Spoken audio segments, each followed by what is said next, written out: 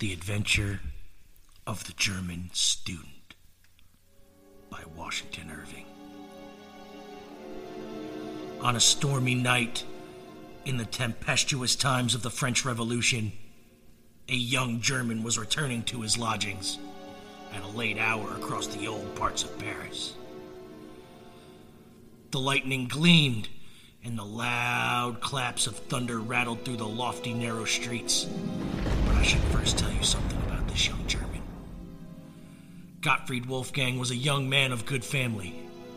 He had studied for some time at Göttingen, but being of a visionary and enthusiastic character, he had wandered into those wild and speculative doctrines which have so often bewildered German students.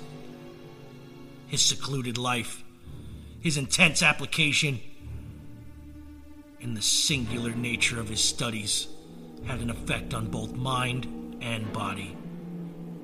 His health was impaired, his imagination diseased. He had been indulging in fanciful speculations on spiritual essences until, like Swedenborg, he had an ideal world of his own around him.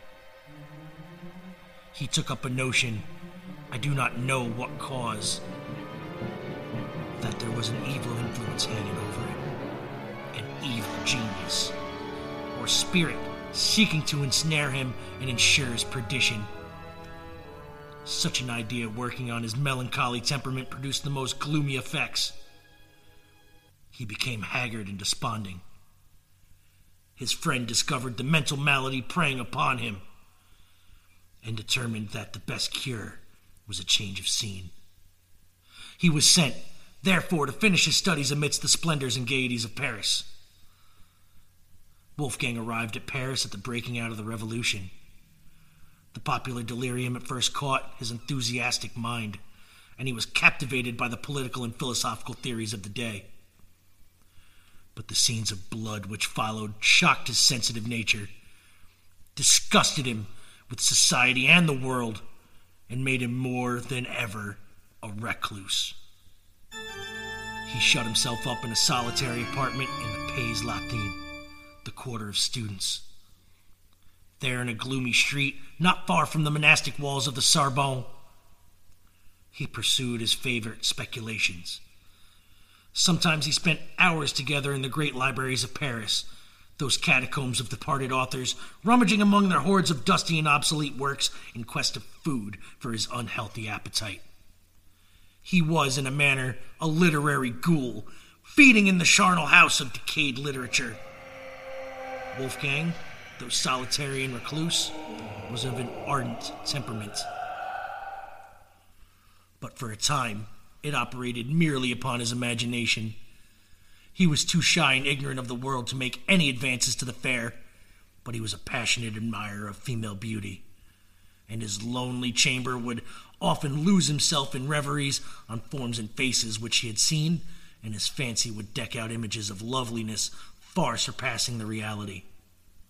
While his mind was in this excited and sublimated state, a dream produced an extraordinary effect upon him.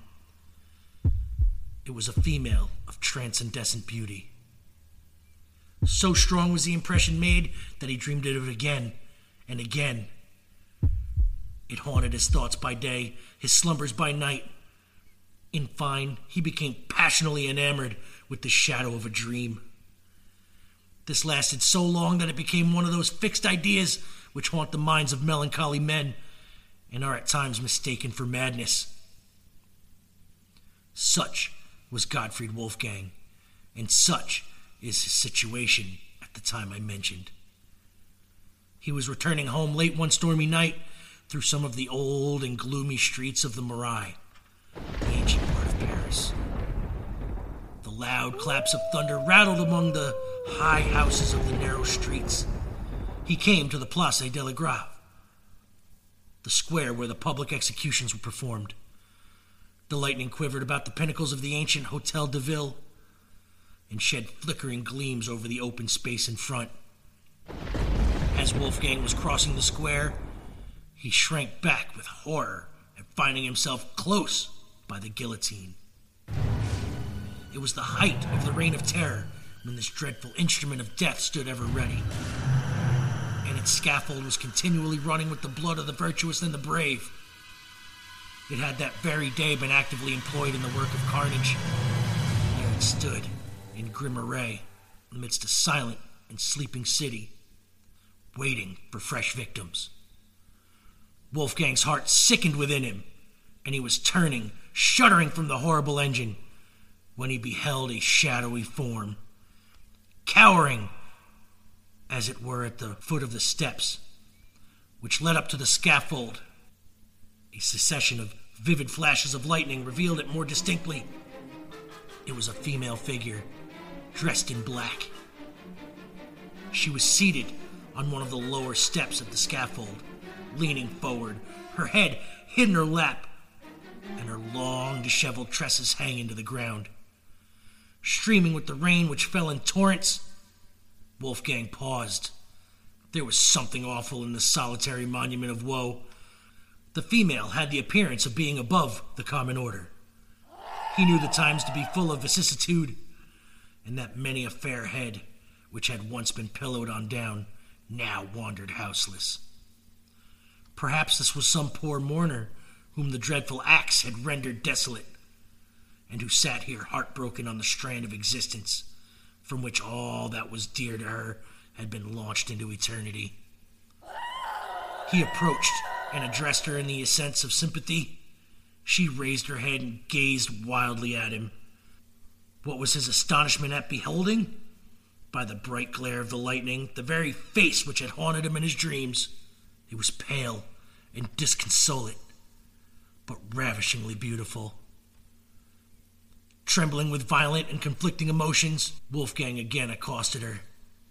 He spoke something of her being exposed at such an hour of the night, and to the fury of such a storm, and offered to conduct her to her friends. She pointed to the guillotine with a gesture of dreadful signification. "I have no friend on earth," she said. "But you have a home," said Wolfgang. "Yes, in the grave." The heart of the student melted at the words. "If a stranger dare make an offer," said he, "without danger of being misunderstood, I would offer my humble dwelling as a shelter, myself as a devoted friend. I am friendless myself in Paris, and a stranger in the land. But if my life could be of a service, it is at your disposal, and should be sacrificed before harm or indignity should come to you." There was an honest earnestness in the young man's manner that had its effect. His foreign accent, too, was in his favor. It showed him not to be a hackneyed inhabitant of Paris. Indeed, there is an eloquence in true enthusiasm that is not to be doubted. The homeless stranger confided herself implicitly to the protection of the student. He supported her faltering steps across the Pont Neuf, and by the place where the statue of Henry IV had been overthrown by the populace. The storm had abated, and the thunder rumbled at a distance. All Paris was quiet. That great volcano of human passion slumbered for a while, to gather fresh strength for the next day's eruption. The student conducted his charge through the ancient streets of the Pays Latin and by the dusky walls of the Sorbonne to the great dingy hotel which he inhabited. The old portress who admitted them stared with surprise at the unusual sight of the melancholy Wolfgang with a female companion. On entering his apartment, the student for the first time blushed at the scantiness and indifference of his dwelling. He had but one chamber, an old-fashioned salon, heavy carved and fantastically furnished with the remains of former magnificence, for it was those hotels in the quarter of the Luxembourg Palace which had once belonged to nobility. It was lumbered with books and papers, and all the usual apparatus of a student, and his bed stood in a recess at one end. When lights were brought, and Wolfgang had a better opportunity of contemplating the stranger, he was more than ever intoxicated by her beauty. Her face was pale, but of a dazzling fairness, set off by a profusion of raven hair that hung clustering about it.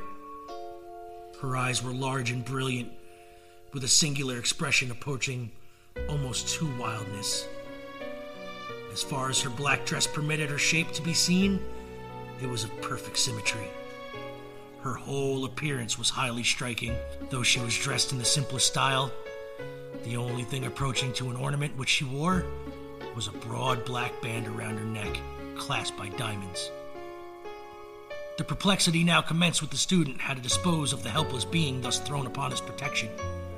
He thought of abandoning his chamber to her and seeking shelter for himself elsewhere. Still, he was so fascinated by her charms, there seemed to be such a spell upon his thoughts and senses that he could not tear himself from her presence. Her manner, too, was singular and unaccountable. She spoke no more of the guillotine. Her grief had abated. The attentions of the student had first won her confidence and then, apparently, her heart. She was evidently an enthusiast like himself, and enthusiasts soon understand each other. In the infatuation of the moment, Wolfgang avowed his passion for her. He told her the story of his mysterious dream and how she had possessed his heart before he had even seen her. She was strangely affected by his recital and acknowledged to have felt an impulse toward him equally unaccountable. It was the time for wild theory and wild actions. Old prejudices and superstitions were done away. Everything was under the sway of the goddess of reason. Among other rubbish of old times, the forms and ceremonies of marriage began to be considered superfluous bonds of honorable minds. Social compacts were the vogue. Wolfgang was too much of a theorist not to be tainted by the liberal doctrines of the day. "Why should we separate?" said he. "Our hearts are united. In the eye of reason and honor, we are as one. What need is there of sordid forms to bind high souls together?" The stranger listened with emotion. She had evidently received illumination at the same school. "You have no home nor family," continued he. "Let me be everything to you, or rather let us be everything to one another. If form is necessary, form shall be observed. There is my hand. I pledge myself to you forever." "Forever?" said the stranger solemnly. "Forever," said Wolfgang. The stranger clasped the hand extended to her. "Then I am yours," murmured she, and sank upon his bosom. The next morning the student left his bride sleeping and sallied forth to an early hour to seek more spacious apartments suitable to the change in his situation. When he returned, he found the stranger lying with her head hanging over the bed and one arm thrown over it. He spoke to her, but received no reply. He advanced to awaken her from her uneasy posture. On taking her hand, it was cold. There was no pulsation. Her face was pallid and ghastly. In a word, she was a corpse. Horrified and frantic, he alarmed the house. A scene of confusion ensued. The police was summoned. As the officer of police entered the room, he started back on beholding the corpse. "Great heaven!" cried he. "How did this woman come here?" "Do you know anything about her?" said Wolfgang eagerly. "Do I?" exclaimed the police officer. "She was guillotined yesterday." He stepped forward, undid the black collar around the neck of the corpse, and the head rolled to the floor. The student burst into a frenzy. "The fiend! The fiend has gained possession of me!" shrieked he. "I am lost forever!" They tried to soothe him, but in vain. He was possessed with the frightful belief that an evil spirit had reanimated the dead body to ensnare him. He went distracted and died in a